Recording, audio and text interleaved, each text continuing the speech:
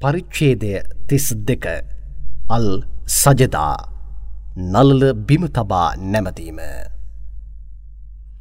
අසීමිත දයාව හා අසමසම අනුකම්පාවෙන් යුතු අල්ලාහ්ගේ නාමයෙන්. අලිෆ් ලාම් මීම් නබී ඔබ කෙරෙහි පහළ කරන ලද මෙම ධර්මය ලෝකවාසීන්ගේ දෙවියන් වෙතින්ම පැමිණියේ යන්නෙහි කිසිම සැකයක් නැත. අපගේ නබී මෙය තමන් විසින්ම මනක් කල්පිත කරගත්තේ යයි ඔබ ගැන ඔවුන් පවසන්නේහුද. එසේ නොව මේ ඔබගේ දෙවියන් ඔබට පහළ කරන ලද සත්‍ය ධර්මය වන්නේය. ඔබ පෙර මේ දක්වා කිසිම දූතයෙකු නොපැමිණි මෙම අරාබි ජනතාව ඍජු මාර්ගයෙහි යවනු පිණිස ඔබ ඔවුන්ට බියගන්වා අනතුරු ඇඟවීම සඳහාම මෙම ධර්මය පහළ කරනු ලැබ ඇත්තේය. අල්ලාම අහස්ද භූමියද මේවා අතර ඇති දෑද දින 6කින් උත්පාදනය කර අර්ෂ් මත තම රාජධානිය ස්ථාපිත කළේය. ඔබව බේරාගන්නට හෝ නැතහොත් ඔබට මැදිහත් වී කතා කරන්නට හෝ ඔහු හැර වෙන කිසිවෙකුත් ඔබට නැත. මෙය ඔබ සිතා බැලිය යුතු නොවේද? අහසේ සිට භූමිය දක්වා ඇති සෑම කාරණාවක්ම ඔහුම පිළිවෙලකට කරන්නේය. සෑම දැයකම අවසානයේද ඔබ අදහස් කරන ඔබගේ ගණනයට අනුව වසර 10කට සමවන එක් දිනකදී ඔහු වෙතම යනු ඇත. ඔහුම අහස් හා භූමියෙහි ඇති රහස්ද නොරහස්ද හොඳින් දන්නේය. තවද සියල්ලට බල සම්පන්නෙකු හා කරුණාවන්තයෙකු වශයෙන් සිටින්නේය. ඔහු උත්පාදනය කළ සෑම වස්තුවක්ම එහි හැඩයද ඉතාමත් අලංකාරවත් ලෙස නිර්මාණය කළේ ඔහුය. ඔහුම ආරම්භයේදී මිනිසා කිරිමැටියෙන්ම උත්පාදනය කළේය. පසුව එක් අල්ප බිඳක් වන ඉන්ද්‍රිය සාරයෙන් ඔහුගේ පරම්පරාවේ දරුවන්ව නිර්මාණය කර ඇති කළේය. පසුව ඒ රූපයක් වශයෙන් අඹා තමන්ගේ රූ වෙතින් එහි පිඹ මිනිසාව ඇති කළේය. ඔබට කන් ඇස් හෘදයන් ආදී දෑද ඔහුම නිර්මාණය කළේය.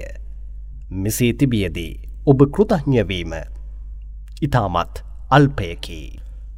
අපි මරණයට පත්වී භූමියෙහි විනාශ වී ගිය පසු ඇත්තෙන්ම අපි අලුත් උත්පාදනයන් වශයෙන් නිර්මාණය කරනු ලබන්නෙමුදයි ඔවුන් කියන්නාහ.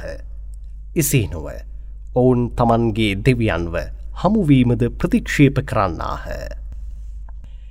එබැවින් නබී ඔබ මෙසේ පවසනු. ඔබ කෙරෙහි ඔබගේ දෙවියන් විසින් පවරනු ලැබ ඇති මලක්කල් මවුත් නැමැති මලයිකාවරයාම ඔබගේ පන අත්පත් කරන්නේය. පසුව නැවතත් පන දෙනු ලැබ ඔබගේ දෙවියන් වෙතම ඔබව ගෙන එනු ලබන්නෙහුය. නබී විනිශ්චය සඳහා මෙම වැරදිකරුවන් තමන්ගේ දෙවියන් ඉදිරියේ නවතා තබන අවස්ථාවේදී ඔවුන් හිස නැමූ අය වශයෙන් අපගේ දෙවියනේ අපගේ ඇස්ද කන්ද විවෘත විය. අපි සියල්ල බලාද අසාද දැනගත්තෙමු. පෙර තිබූ ලෝකයට වරක් ආපසු යවනු.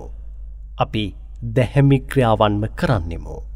නීත වශයෙන්ම අපි මෙම විනිශ්චය දිනය ස්ථීර වශයෙන් විශ්වාස කරන්නෙමු යනුවෙන් ප්‍රාර්ථනා කිරීම ඔබ දකින්නේ නම් ඒ අවස්ථාවේදී ඔවුන්ගේ තත්ත්වය කෙතරම් දීන වූ තත්ත්වයකට වැටී ඇද්දැයි දැකගන්නෙහිය.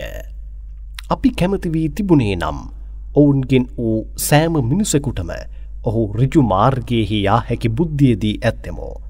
එහෙත් ජින්වරුන්ගෙන්ද මිනිසුන්ගෙන්ද වූ පාපතරයින් සියල්ලන් මගින් නීත වශයෙන්ම මා නිරය පුරවන්නෙමි යන මගේ පොරොන්දුව මීට පෙරම ඇතිවන්නට තිබුණි. එබැවින් අපව හමුවන ඔබගේ මෙම දිනය ඔබ අමතක කර දැමීමේ ඵල විපාක ඔබ විඳ බලනු. මේ දිනය ඔබ අමතක කළ අන්දමටම අද අපිද ඔබව අමතක කර දැමුවෙමු. ඔබ කරමින් තිබූ නපුරු ක්‍රියාවන්හි හේතුවෙන් සදාකල් ස්ථීර වූ දඬුවම විඳිමින් සිටිනු යයිද කියනු ලැබේ. අපගේ ආයාවන් මතක් කර දෙනු ලැබුවහොත් කවුරුන් භූමියෙහි වැටි නලල බිම තබා සුජූත් කර තමන්ගේ දෙවියන්ව ප්‍රශංසා කර සුවිශුද්ධ කරන්නෝද ඔවුන්ම අපගේ ආයාවන් ඇත්තෙන්ම විශ්වාස කළ අයයි. ඔවුන් උඩඟුවේ ආඩම්බර බස් දොඩන්නේද නැත. ඔවුන් රාත්‍රියේ නිදි යහනාවෙන් නැගිට තමන්ගේ දෑත් ඔසවා මෑත් වී තමන්ගේ දෙවියන් වෙත විශ්වාසයේ තබා බියවී ඔහුගෙන් ප්‍රාර්ථනා කරන්නාහ. අපි ඔවුන්ට ලබා දුන් දෙයින් ඔවුන් දානමාන වශයෙන් වියදම් කරන්නාහ. ඔවුන් කළ දැහැමි කාරණාවන්ට පළවිපාක වශයෙන් ඔවුන් වෙනුවෙන් පිළියෙල කර සංගවා තබන ලද ඇස් පිනායා හැකි පරිත්‍යාග කිසිවෙකුටත් දැනගත නොහැක. ඊතරම් උසස් පරිත්‍යාගයන් ඔවුන් වෙනුවෙන් පිළියෙල කරනු ලැබ ඇත්තේය. විශ්වාසයේ තැබූ අය දෙවියන්ට වෙනස්කම් කරන්නෙකු මෙන් වන්නේහිද දෙදෙනාම සම නොවන්නාහ. කවුරුන් විශ්වාසී තබා දැහැමි ක්‍රියාවන් කරන්නෝද ඔවුන් කරන දැහැමි කාරණාවන්හි හේතුවෙන් ස්වර්ගයන් වාසස්ථානයන් බවට පත් කර එහි අමුත්තන්වෙන් සංග්‍රහ කරනු ලබන්නාහ. කවුරුන් පාපයන් කරන්නෝද ඔවුන් රැඳී සිටින ස්ථානය නිරාගින්නය. එයින් ඔවුන් පිටමං වීමට උත්සාහ කරන සෑම විටම ඒ තුළට ඇද දමනු ලැබ ඔබ බොරු කරමින් සිටි මෙම නිරාගින්නෙහි දඬුවම විඳ බලනු යයි ඔවුන්ට කියනු ලැබේ. ඔවුන් පාපයන්ගෙන් ඈත්වනු පිණිස ඉමහත් වූ දඬුවම පරලොවදී ඔවුන් අත්කර ගැනීමට පෙරම මෙලොවදී දඬුවමක් ඔවුන් විඳින ලෙසට සලස්වන්නෙමු. තම දෙවියන්ගේ ආයාවන් මතක් කරනු ලැබීමෙන් පසුද ඒවා ප්‍රතික්ෂේප කර දමන්නන්ට වඩා අපරාධකරුවන් කවරෙක්ද? නීත වශයෙන්ම අපි මෙවැනි වැරදිකරුවන් වෙතින් අනිවාර්යයෙන්ම පලිගන්නෙමු. නීත වශයෙන්ම අපි මූසාටද එක් ධර්මයක් දී තිබුණෙමු. එබැවින් නබී ඔහු එය ලබා ගැනීම ගැන ඔබ සැක නොසිතනු. අපි මූසාට ලබා දුන් එය ඉස්රායිල පරම්පරාවේ දරුවන්ට එක් මාර්ගෝපදේශයක් බවට පත් කළෙමු.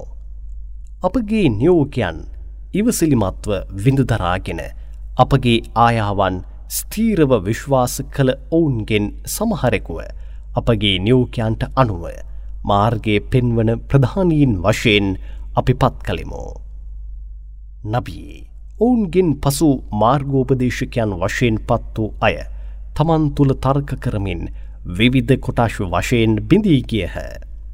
මොවුන් කුමන කාරණාවක තර්ක කරමින් සිටින්නෝද? ඒ ගැන විනිශ්චය දිනදී ඔබගේ දෙවියන් නීත වශයෙන්ම ඔවුන් අතරේ තීන්දුවක් දෙනු ඇත. මොවුන්ට පෙර කොපමණදු සමූහයන්ව අපි විනාශ කර ඇත්තෙමු. ඔවුන් වාසය කළ ස්ථානයන් කෙරෙහිම මොවුන් යාම් ඊම් කරමින්ම සිටියද මොවුන්ට ඍජු මාර්ගය නොපෙනුනිද? නීත වශයෙන්ම මෙහි සාධකයන් බොහොමයක් ඇත. මේටවත් ඔවුන් සවන් දෙන්නේ නැද්ද? නීත වශයෙන්ම අපිම වියලී ගිය භූමිය දෙසට වැසි වලාකුළු පදවා ගොස් වසින්නට සලස්වා එමගින් මොවුන්ද මොවුන්ගේ එළු ගව උටුවන් වැනි සතුන්ද ආහාරයට ගත හැකි බෝකද තන ගස් කොළන් ආදියද ඉකුත් කරන්නෙමු යන්න ඔවුන් අවධානය කළේ නැද්ද? මෙය පවා ඔවුන් අවධානය කර බැලිය යුතු නොවේද?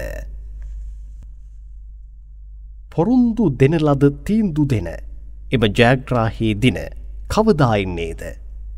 ඔබ ඇත්ත කියන්නන් වශයෙන් සිටින්නෙහු නම් එය පැමිණෙන කාලයේ පවසනු යයි ඔවුන් විමසන්නාහ. ඒට ඔබ මෙසේ පවසනු. එම ජයග්‍රාහී දිනයේ කාලය තුළ එම ප්‍රතික්ෂේප කරන්නන් විශ්වාසී තැබීමෙන් ඔවුන්ට කිසි ප්‍රයෝජනයක් අත්කර දෙන්නේ නැත. දඬුවම ප්‍රමාද කිරීමට ඔවුන්ට අවකාශයක්ද දෙනු නොලබන්නාහ. එබැවින් ඔබ ඔවුන්ව ප්‍රතික්ෂේප කර එදින බලාපොරොත්තුවෙන් සිටිනු. නීත වශයෙන්ම ඔවුන්ද බලාපොරොත්තුවෙන් සිටින්නන්ය.